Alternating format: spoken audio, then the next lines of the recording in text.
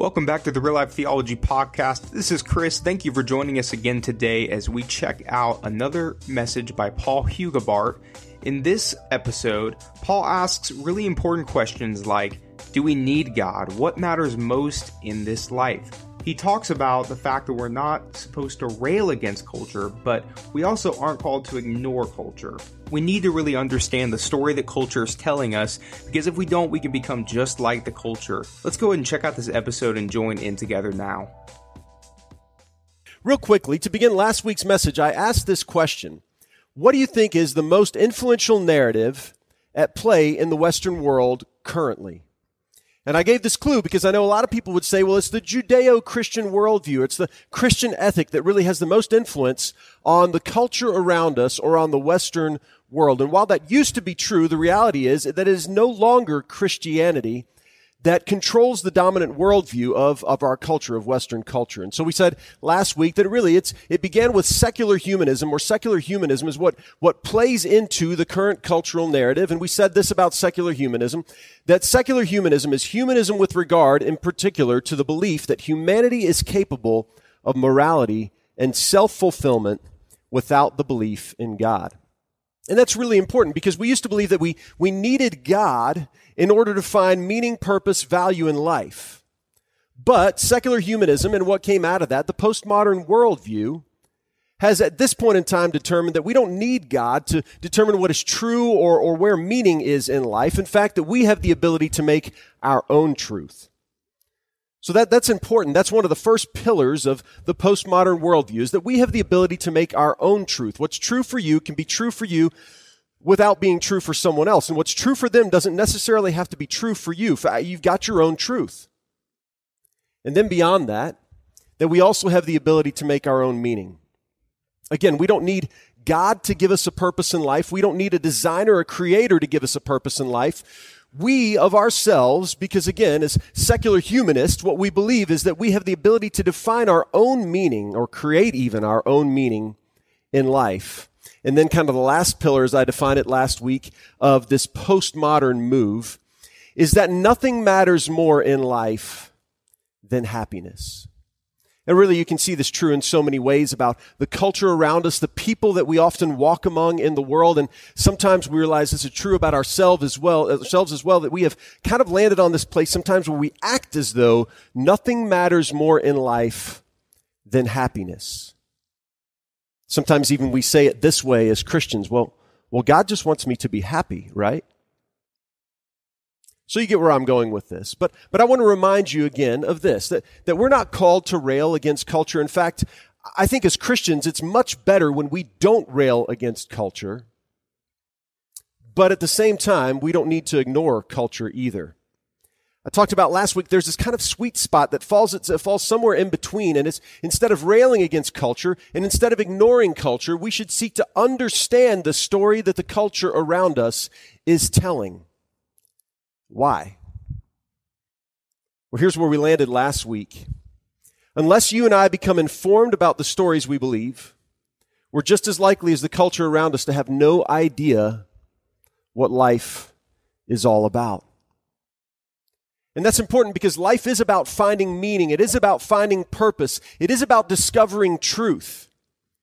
And we can believe that we can either create our own truth and meaning, or we can believe that God designed us for a purpose and that God is the one that has imparted truth to us and gives meaning to our lives. Well, as we take this one step further, I'm going to add one more post into the conversation, and we touched on this just briefly last week. We talked about postmodernism last week. We're going to talk about what it means in a minute here just to be post-Christian, which we touched on this last week. Post-Christian is a term that you maybe have heard, and I want to give you kind of my spin on what it means to be post-Christian. Post-Christian means that we're no longer embracing a Christian worldview. That point may not come as a surprise to you in any way. Or that we're accepting the wisdom of Christian values as a rule. Again, that probably would not come as a surprise when we say post-Christian, after Christian, or after Christianity, after Christian culture. So no longer embracing a Christian worldview or accepting the wisdom of Christian values as a rule. But I think there's another point to this that I think is important for us to absorb and hold on to. You see, because while culture around us for the most part, is no longer embracing a Christian worldview or accepting the wisdom of Christian values as a rule, culture likes to continue to enjoy many of the benefits of a society established upon these principles. And you may say, what do you mean by that, Paul? And so let me give you just one example. We could talk about this for quite some time, but I want to give just one example of where this is true. And I'm going to put on the screen here behind me, 2 words: human rights. Now, I want you to know this. If you're a student of history, you probably do know this. But if you're not a student of history, you may not be aware of this. But it wasn't until Christian values rose to the top of the way that cultures valued different things, and especially people, that human rights even became a thing. One way that we can define this is by putting another word on the screen: oppression. For years of human history, it was assumed that oppression was an okay thing. In fact, it was right when people who were stronger than another dominated those other people. In fact, we have the saying, might makes right. Well, that idea goes back centuries and maybe even millennia. In fact, if you look at the way that the world operated 2,000 years ago, 1,000 years ago, if you go back 4,000 years, we see over time what happened is people were warlike, and a stronger people would come and they would overthrow a weaker people, and those weaker people would become part of the stronger people or be wiped out by the stronger people. But nowadays, you and I look at that and we say, that's not okay. Western culture looks at oppression and says that's not okay. When we hear about the violation of human rights in China, we look at that in Western culture and we say that's not okay. But I want to ask you this. If that's not the way we've operated for millennia of human civilization, why do we think that now? And let me tell you, unashamedly, it's because we have adopted this ethic that comes from the teachings of Jesus and the values of the Jewish people imparted to them by God over the centuries that says oppression is not okay. And every human being has value, meaning, and purpose, because God has given them that value, meaning, and purpose.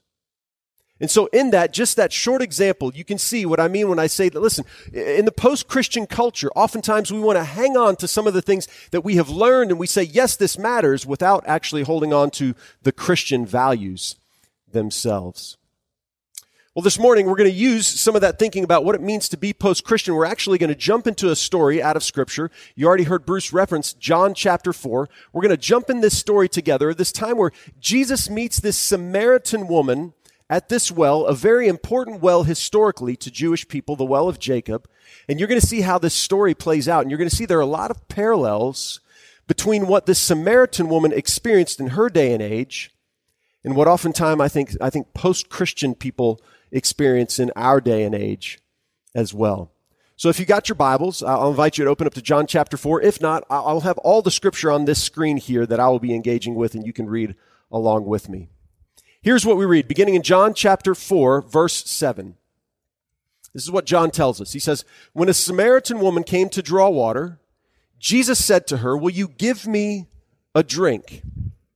John gives us some editorial notes here to say that his disciples had gone into the town to buy food. And so the Samaritan woman said to him, back to Jesus now, you're a Jew, and I'm a Samaritan woman. How can you ask me for a drink? For Jews do not associate with Samaritans. Again, John gives us some more editorial note in there. So Jesus was breaking, I think, what were 2 traditions of the culture, or 2 proprieties of the culture in some way. He was engaging with someone who was a Samaritan, and he was a Jew, and she was also a woman, and he's a single man, and he really shouldn't have been engaging with her, at least by the values of that culture, by what was accepted in that culture. But Jesus did. And so John wants us to know, he wants us to understand why this is important to the story. So John continues, Jesus answered her, if you knew the gift of God and who it is that asks you for a drink, you would have asked him, and he would have given you living water. Now, we're going to put this story on pause just for a second, because you may be asking a question at home, or maybe one of your kids has just said to you, who are the Samaritans? I don't know who the Samaritans are. Who are the Samaritans? And that's a good question. So we're going to ask that, and we're going to try to answer that as well. Who are the Samaritans? Who was this woman who Jesus was engaging with at this well? Well, the Samaritans were a group of people who claimed a Jewish lineage, but had intermarried with pagans. Now, this goes back several centuries to the time of the northern kingdom. There was a split. That there was, at one point in time, Israel was one kingdom. Then there was the southern kingdom, then the northern kingdom. The northern kingdom was unfaithful before the southern kingdom was unfaithful. So at the time that the northern kingdom was unfaithful, God sends the Assyrian army to invade the northern kingdom. And in doing so, takes many of them captive, but also leaves some of the Jewish people in that area of the northern kingdom. But then also transplants some Assyrians into the northern kingdom. And over time, these Jewish people intermarried with pagan Assyria. And in the process of several centuries gone by, these people, now the Samaritans, kept some Jewish traditions. In fact, they had a memory and a history of quite a few Jewish traditions. They had values that had come from the Judeo system, not yet Judeo-Christian system, but from the Jewish system. They had values that came from that system, traditions that came from that system. They remembered about the one God and worshiped him. Now we'll see in just a minute, they didn't worship him where the Jews worship him. They worshiped him somewhere else. But they kept a lot of the Jewish traditions, but they also mixed in plenty of pagan tradition as well. And so they were almost this hybrid people in a sense. Yes, definitely ethnically, they were intermarried, but also when it came to the systems that influenced who they were as a people, the narratives that influenced who they were as a people, they had some Jewish traditions, but they also had plenty of pagan traditions. Okay, so back to the story. We're going to pick up in verse 11. Sir, the woman said, and remember, Jesus had just said, if you knew who I was, you would have asked me for living water. So she says, Sir, the woman said, you have nothing to draw with, and this well is deep. Where can you get this living water? Now, check this question out. She says, are you greater than our father Jacob, who gave us the well and drank from it himself, as did also his sons and his livestock? Now, they had been talking about water that quenches thirst. Jesus brings in this concept of living water. And now this Samaritan woman is kind of walking the line between this spiritual water that Jesus is talking about and this physical water that is also present at the bottom of this well. And so she asks him a question, where are you going to get the water? But then she brings in kind of now this next kind of concept, which deals with in a much more spiritual realm. And she says, are you greater than our father, Jacob? Well, Jesus answered her. He said, everyone who drinks this water will be thirsty again, but whoever drinks the water I give them will never thirst. Indeed, the water I give them will become in them a spring of water welling up to eternal life. Now, you've got to notice this conversation has changed quite a bit, hasn't it? It started with, give me a drink, I'm thirsty, to I've got something that connects to eternal life. And what we see in this short snippet of Scripture is that Jesus says very plainly, the water that comes out of Jacob's well doesn't hold a candle to the water that I'm about to offer you or what I am offering you. We've switched topics here. We're not talking about Aquafina or Dasani anymore. We're talking about something that only Jesus can give. And in a sense, Jesus says to this woman, you can keep coming back to dip water from a well that will never fully satisfy, or you can have living water. Now this is an important story, and we're going to jump back into this in just a second, but I don't want you to miss what has just happened in the way that Jesus has been engaging with this woman at the well. Now, some very important things are going to happen in just a minute.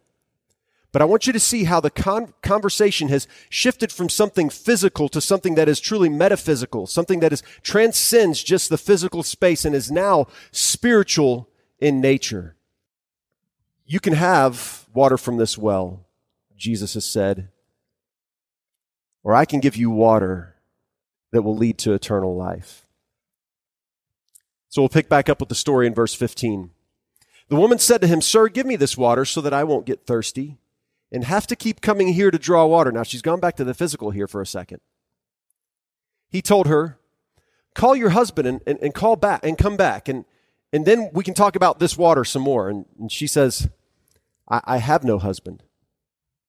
Jesus said to her, "You're right when you say you have no husband. The fact is, you've had 5 husbands, and the man you now have is not your husband." Now, we don't know exactly why this woman had had 5 husbands. Had she been married, divorced 4 times, 5 times? Had some of these husbands passed away, left her? We don't know, but what we can see is she's had a broken past, no matter what the case. Whether it's divorce, whether it's I've lost these husbands, they've left me, whether it's I've had 4 husbands who have died, 5 husbands who have died. Whatever the case, she's had a broken past, a difficult past.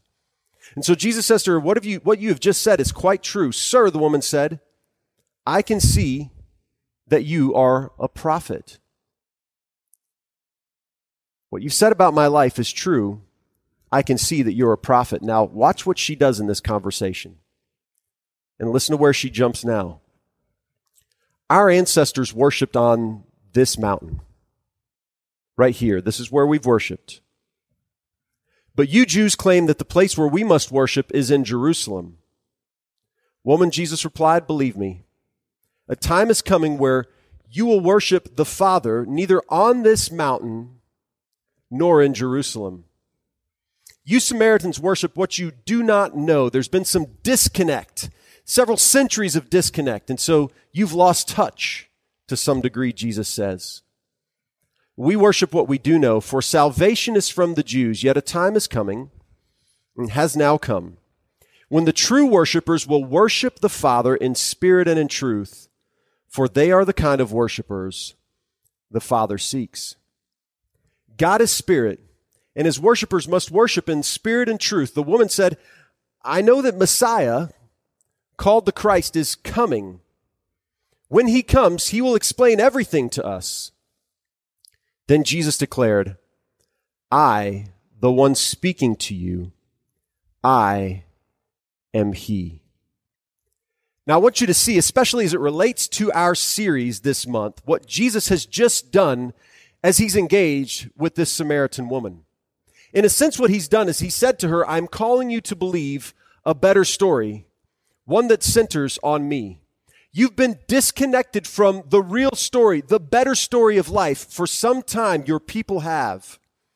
But I'm now calling you to believe a better story, one that centers on me." And if you're not making the jump to this with me yet, let me show you why I believe this is true. This is how this story wraps up, jumping all the way to verse 39 through 41. Many of the Samaritans, John tells us, from that town believed in him, that's Jesus, because of the woman's testimony. Now listen to what her testimony is. "He told me everything I ever did." He told me everything I ever did. So when the Samaritans came to him, they urged him to stay with them, and he stayed with them for 2 days, and because of his words, many more became believers. Now I want to come back to this line. He told me everything I ever did. I want you to think about the exchange that we have recorded, and we've got to be honest, maybe John didn't give us every word that was exchanged between the Samaritan woman and Jesus that day. But John gives us the gist of the story at any rate. I want you to think again about this line. He told me everything I ever did. What did Jesus tell this lady? He told her about this water that would lead to eternal life. He told her she'd had 5 husbands, and the man she was living with now was not one that she was married to. He told her at least what to her equated to the story of her life. He told me the story of my life. And I think even more than what Jesus told her, the facts that we see, or the details that he represented to her, where she said, "How do you know this? You've obviously got to be a prophet." I think even more than this was that Jesus exposed a deeper story of her life. And here's how I want to package this for you. And we're going to come back to the statement that we've already seen together. I think the story Jesus told her was this one. You can keep coming back to dip water from a well that will never fully satisfy, or you can have living water. I mean, that was the story of her life. She had been going to a well that would never satisfy. She'd had 5 husbands. I don't know what the rest of her life looked like. But as Jesus reveals to her this little snapshot of her life, and as Jesus has this conversation with her about this physical water, but then this spiritual water, this new story, this better story, this new and much better way of living, what she walks away with is this moment of realization. He told me everything I ever did. He talked to me about my own story, the story that I had been believing, that had shaped my life, the narrative that I had been believing about who I was, the narrative of the culture around me as well. Well, that brings us back to this point. I said earlier in this message and last week as well that we need to understand the story that the culture around us is telling. So we'll come back to our post of the week, post-Christian. And again, let me just read this definition for you so this is clear in your mind again. Post-Christian, no longer embracing a Christian worldview or accepting the wisdom of Christian values as a rule, while continuing to enjoy many of the benefits of a society established upon these principles. Now again, in many ways, there's a real parallel between the Samaritan world of the first century and the post-Christian world of our century today. There was a real memory of God at work among the Samaritans, even a memory of the Messiah, of a better thing coming. But they'd been distanced from it for quite some time. It wasn't really part of the story. It was part of the background of the story. And I think that's true for our post-Christian culture as well, that there's a background to the story that we tell. Now, what is at work here is the belief that people were once Christian. People were once Christian. A culture was once Christian. That's why we're post-Christian. That's why America is now referred to as a post-Christian nation, no longer a Christian nation. So I want to introduce another word to you, and you may or may not be familiar with this one. This word is deconstruction. And as we try to understand how we became post-Christian, we need to understand this word deconstruction. I'm going to give you quickly my definition of what deconstruction is. You can find many other definitions out there about what deconstruction is. But here's what I've got. The act of piece by piece taking apart a belief system or worldview that was once adhered to and often replacing it with another.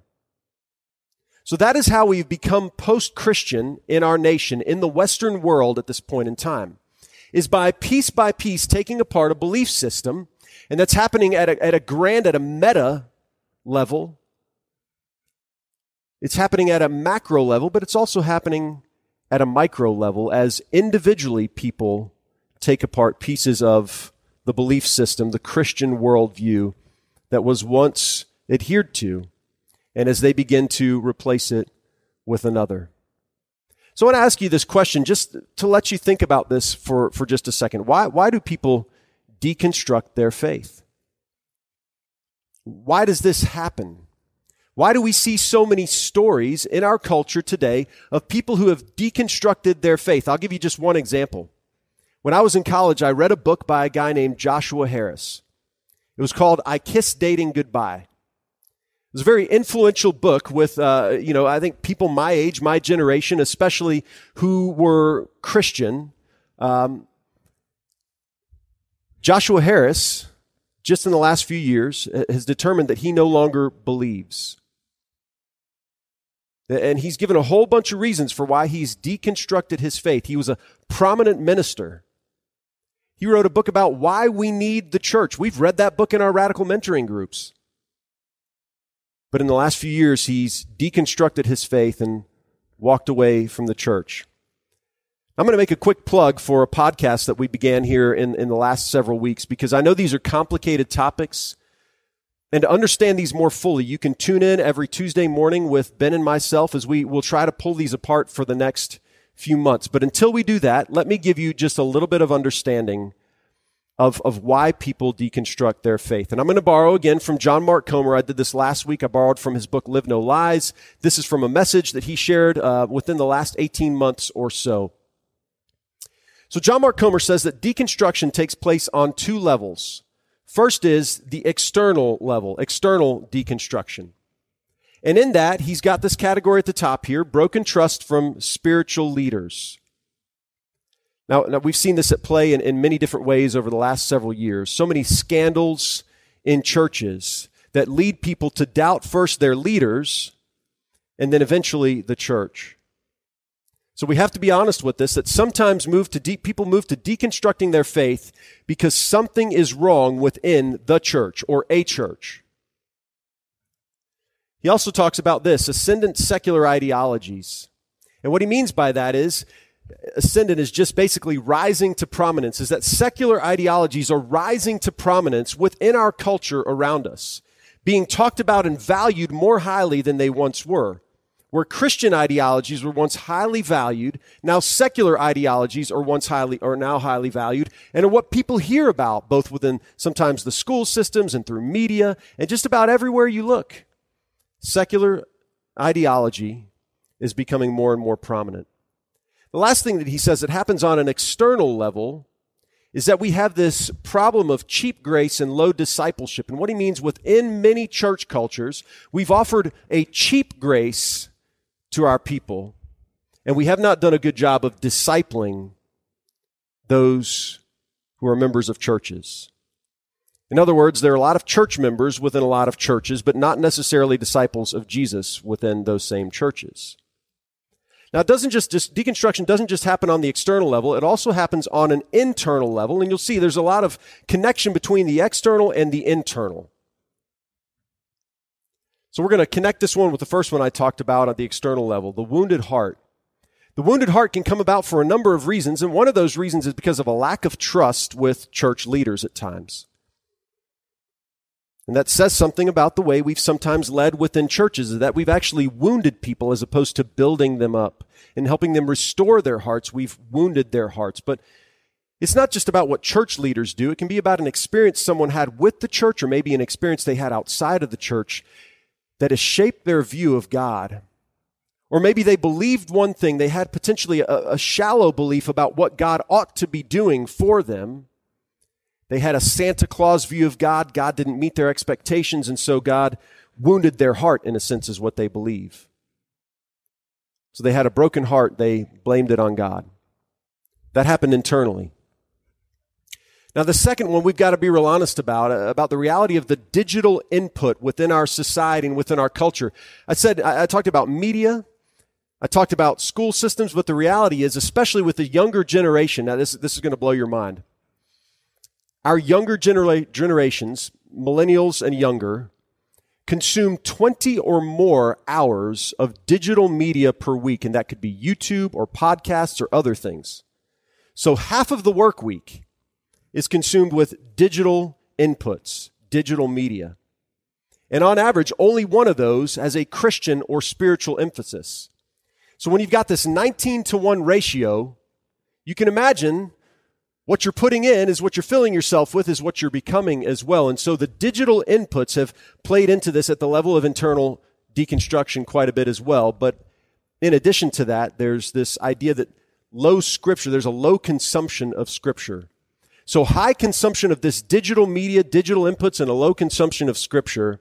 And then the last one that he says is there's a reality that within most people within our culture, there's just this lack of a fear of God. Now, this connects right with the fact that we believe that we can create our own truth, define our own meaning. We don't need God to do that for us. We don't want God to do that for us. And so we've forgotten about who God is and the role he plays in our lives. In the last several weeks, I wrote an article myself, was posted on renew.org, and you can check this out there if you want to. I went through here, and I'm going to give you these real quick. The article is entitled 6 Reasons We're Drawn to Christianity's Deconstruction Stories, and we'll spend some more time on the podcast talking about this one on Tuesday morning. But I want you to see in this, we're all drawn, and my point in this article is that we are drawn to these deconstruction stories because on some level, we all feel what the people who are deconstructing are going through to some degree or another. We can identify with it. So I give 6 reasons in this article that we're drawn to these deconstruction stories. The first is this: we all have questions. Every one of us, we have questions. There are times when I doubt, if I can be that honest with you right now. I've walked through periods and seasons of intense doubt. I detail one of those in the article. We all have questions. There are times where you will struggle in your faith, and that's okay. We see many instances in Scripture. We see it in King David himself, where he struggled and said, "Where are you, God?"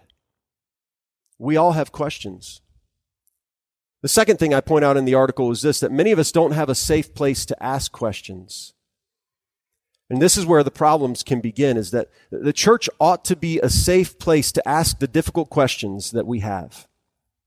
But sometimes the church has not been a safe place to ask those questions. The third is this, and this kind of goes along with the spirit of the age right now. The reality is when you look at the world around us, the culture around us, there is this raging mistrust of anything institutional. We don't know if we can believe election results. We don't know if we can believe what we're told on the news. And sometimes we don't know if we can believe what the preacher said on Sunday morning. You know, right now we're living in a time where the trust level that people have for churches is the lowest it's ever been in polled history. People even don't trust the churches, but people don't trust doctors, and people don't trust scientists. There's a raging mistrust of just about anything institutional, which kind of explains the next one as well. We're living in an age where we are drawn to the me against the world narratives that many who are deconstructing tell. The me against the world narrative has become our hero narrative in this day and age. We're turning people into heroes who are just standing and saying, "I'm not doing what you're going to do, and I'm not doing that good thing whether you tell me it's good or not. I'm just not going to do it." It's me against the world. The fifth thing is this: we have to acknowledge that there are very real pressures from the culture around us, and we all feel these to some level. There are times when I have been tempted to compromise in the way I communicate what I see in Scripture because I'm concerned about what somebody out there may think about me. Or I'm concerned about the pushback I may receive. Now, I can think about a friend down the road, a friend just down the road who preaches at another larger church who received a couple of death threats after preaching a message that some did not appreciate one Sunday morning. And oftentimes the pressure from the culture around us doesn't come in the form of death threats, but it does come in the form of disagreement. Or maybe you'll be silenced and canceled if you say what you believe. There are very real pressures from the culture around us. And while all of these first 5 are important, I think number 6 is most important, and this is where we're going to land this morning. We have forgotten just how beautiful the Christian worldview and faith are. Church, many times the story we tell is one we become somewhat ashamed of on some level. And we've been pressured, certainly, number 5, by culture to believe that the story has aspects and elements of shame in it that we should just not be proud of. But the reality is a God who has stepped down in history, who came to give his life for us because he loved us that much. There is no more beautiful story. And we could dig into this one much more deeply, and we certainly will. As time goes on the podcast, certainly we will. But just at a very surface level, we've forgotten just how beautiful the Christian worldview and faith are. I want to take you back to Jesus' words from John 4:13 through 14. Listen to what Jesus says. He says, "Everyone who drinks this water." Now remember, Jesus is starting to transition from talking about physical water to talking about the story we have believed, to talking about our worldview, to talking about what we build our life upon, what we place our faith in. Jesus is transitioning right here. So he says, everyone who drinks this water, and yes, I know this well has plenty of history. It's Jacob's well. You place a lot of faith in this well. You've got Jacob's well. There's meaning here. But Jesus says, even Even somebody who drinks from Jacob's well will be thirsty again. But whoever drinks the water I give them will never thirst. Indeed, the water I give them will become in them a spring of water welling up to eternal life. Church, the story we are called to believe, the better story we are called to believe, centers on Jesus. At its center, at the center of the better story we're talking about all this month is Jesus, the person of Jesus. And I want to take you back to this statement that we've already seen 2 times, but really this is what matters in this morning's message. You can keep coming back to dip water from a well that will never fully satisfy. And let me tell you this, that the narrative of the world, of culture around us, will never fully satisfy. You cannot create your own truth. You cannot create your own meaning. And there better be things in life that matter more than your personal happiness. Because what you're going to find, if that is what you're building your life on, you're going to keep coming back to dip water from that well. And that water is never going to fully satisfy. Or, as Jesus says, you can have living water. That is the better story that Jesus is bringing to us every day. If you're unfamiliar with who Renew.org is, I want to just take 1 second and tell you a little bit about who we are and what we're all about. We care a ton about the theology behind Jesus-style disciple making and really creating that firm foundation for churches and organizations to build upon. We invite you to check us out at Renew.org, where we have free resources, ebooks, podcasts, and also we have a national conference that we have every year, and we're gathering in Indianapolis this year on April 25th and 26th. We just invite you to grab some tickets, check us out online, and see what we're all about.